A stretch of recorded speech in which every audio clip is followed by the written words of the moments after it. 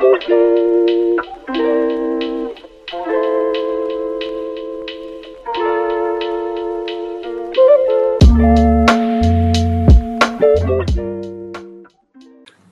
you for the invitation. It's a great honour to address you.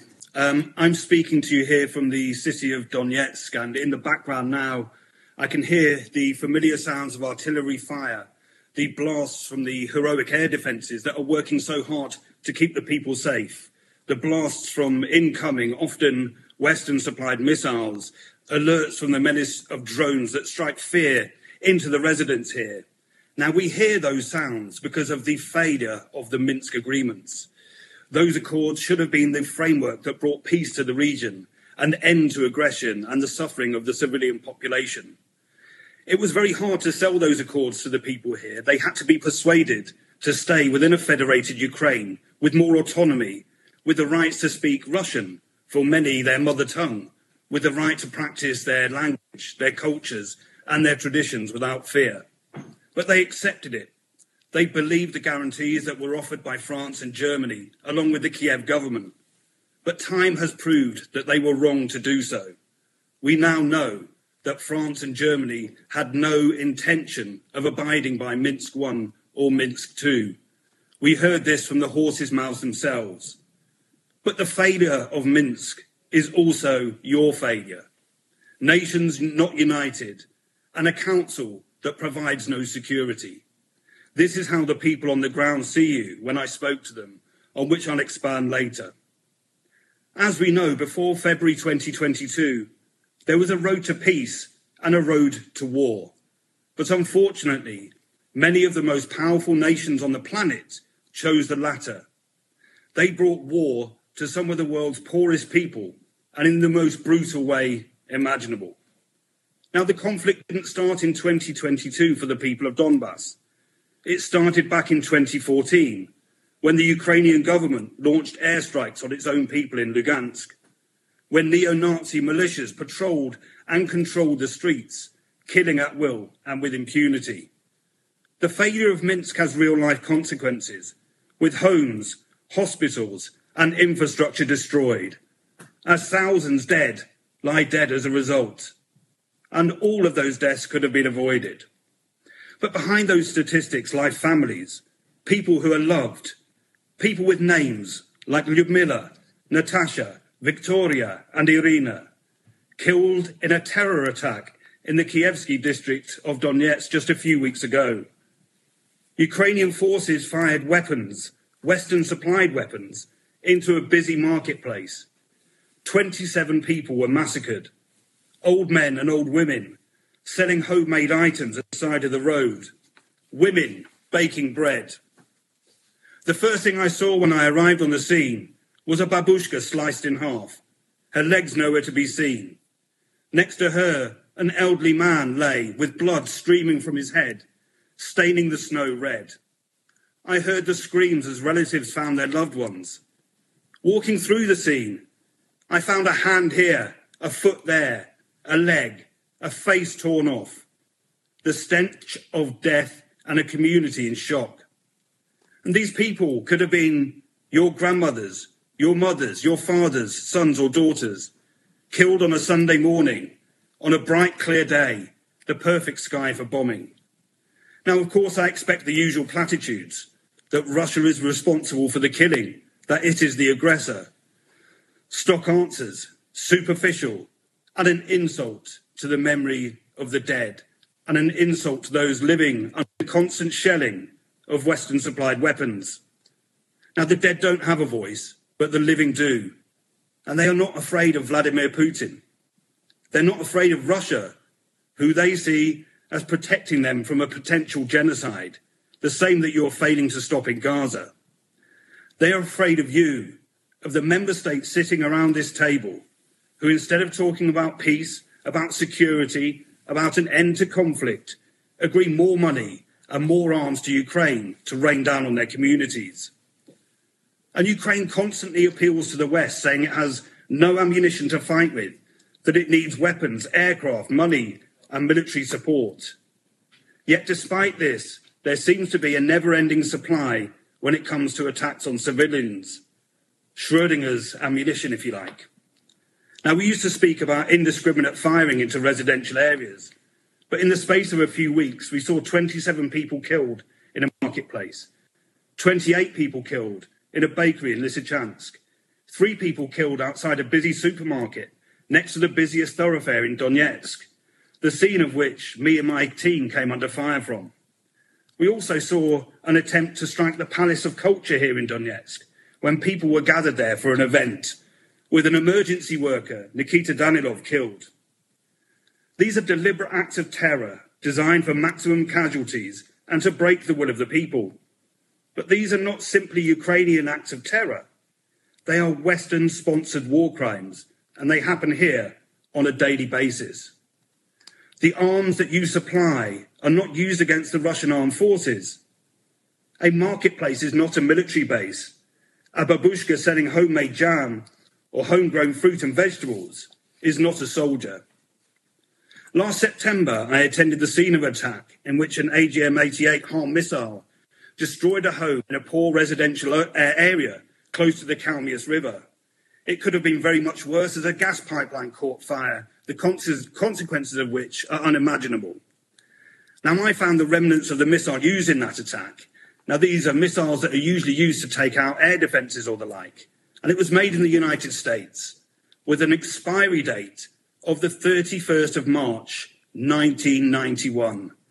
Out-of-date stock being rushed to the front line. Now, this was just a week after the exact same missile, the AGM-88 Harm, crashed into a babushka's living room on the 9th floor of an apartment block. She was killed as her daughter and her granddaughter slept in a room next door. Among the blood in the rubble, I saw a children's tiara, dress-up shoes and a colouring book. Now, the impact on children cannot be understated. 230 killed and 846 wounded since the conflict began. I met one of them, 12-year-old Volodya. I attended the scene of an attack on his home in Donetsk. A Western-supplied artillery shell crashed into his bedroom as he slept. There was blood everywhere. His leg was torn off, and doctors battled successfully to save his life. I asked him later in hospital what he wanted. Peace, he said. Children have the same hopes and dreams here as those in every country across the world. But the children of Donetsk are having those hopes shattered, their dreams stolen by NATO, by the West, and the failures of the UN Security Council. Cluster munitions have also now become a familiar sound in these areas. Just days after the US authorized their use, they claimed their first civilian victim, journalist Rostislav Zhuravlev. He was killed as his car was struck, ironically, as he was part of a group of journalists that had been reporting on the use of cluster munitions on civilian areas in Zaporozhye. Condemned by UNESCO and the International Federation of Journalists, who called for an independent probe, his death was celebrated by the National Union of Journalists of Ukraine, who welcomed the demise of a Kremlin propagandist, another war crime unpunished. I attended the home of a babushka, wounded when a cluster munition ploughed into her kitchen as she prepared a meal. The remnants were scattered across the local area, including a children's playground. One eyewitness to the attack said that she had recently moved into the area, believing it was safe. Her previous 4 homes have been destroyed in a Ukrainian attack. Last year, the peace of a Monday morning was shattered by a HIMARS attack in Donetsk city, striking a passenger bus during rush hour, destroying civilian homes. And as we heard most recently, the killing of 28 people in a bakery in Lysychansk in the Lugansk Republic in the early afternoon, with scores buried under the rubble, a child and a pregnant woman among the dead. Internationally banned petrol mines litter the streets and continue to maim and wound civilians. Shops display adverts warning people to remain vigilant, and people are advised not to walk on the grass. Drones are now more of a menace as well. 97 were shot down over Donetsk city and Makiivka in just 3 days. And in January alone, 966 drones were taken down over Donetsk, Makiivka and Gorlovka, with 200 attacks prevented. Many are supplied through crowdsourcing platforms such as Fundraiser, who, despite being alerted to the fact that they are used against civilians, continue to facilitate the purchase of these killer drones. One British mercenary with links to intelligence services even boasts about the UAV attacks and is proud to have supplied them. And he has killed Russians directly and indirectly, whilst also threatening to kill Vladimir Putin. Yet he is allowed to move in and out of Britain freely.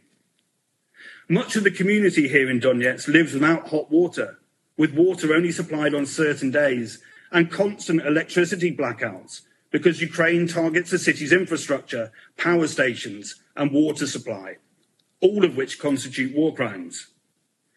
After the Marketplace massacre, I went back to the scene and I asked people what they thought of the United Nations Security Council. They said to me, "Where are they? Why don't they come here? They are just tools of the United States. They don't care. Our lives don't matter to them. It is their weapons that are killing us and killing our children." What happened there is a war crime and an act of terror, just one of many that stretch back over a decade, unreported and carried out with impunity.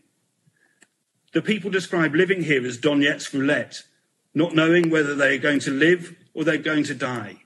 But they've had enough. They just want it to stop. You have the ability to make it happen. You can put this to an end.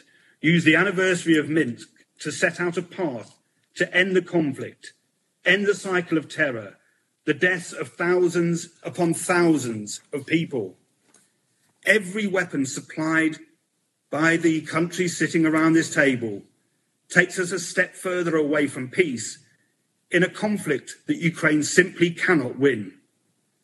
You owe it to Lyudmila, Victoria, Irina, Natasha, Rostislav, Volodya, and the thousands that have been killed here with Western-supplied weapons. Thank you.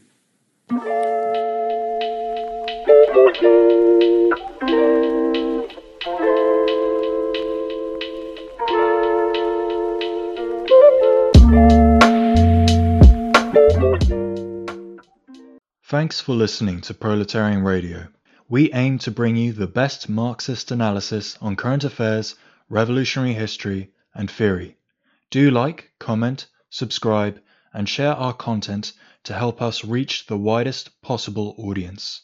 We are a small organization with limited resources, and we need workers' support if we are to grow and fulfill our mission. If you are able to make a one-off or regular donation, no matter how small, please visit our website at thecommunists.org and register as a supporter.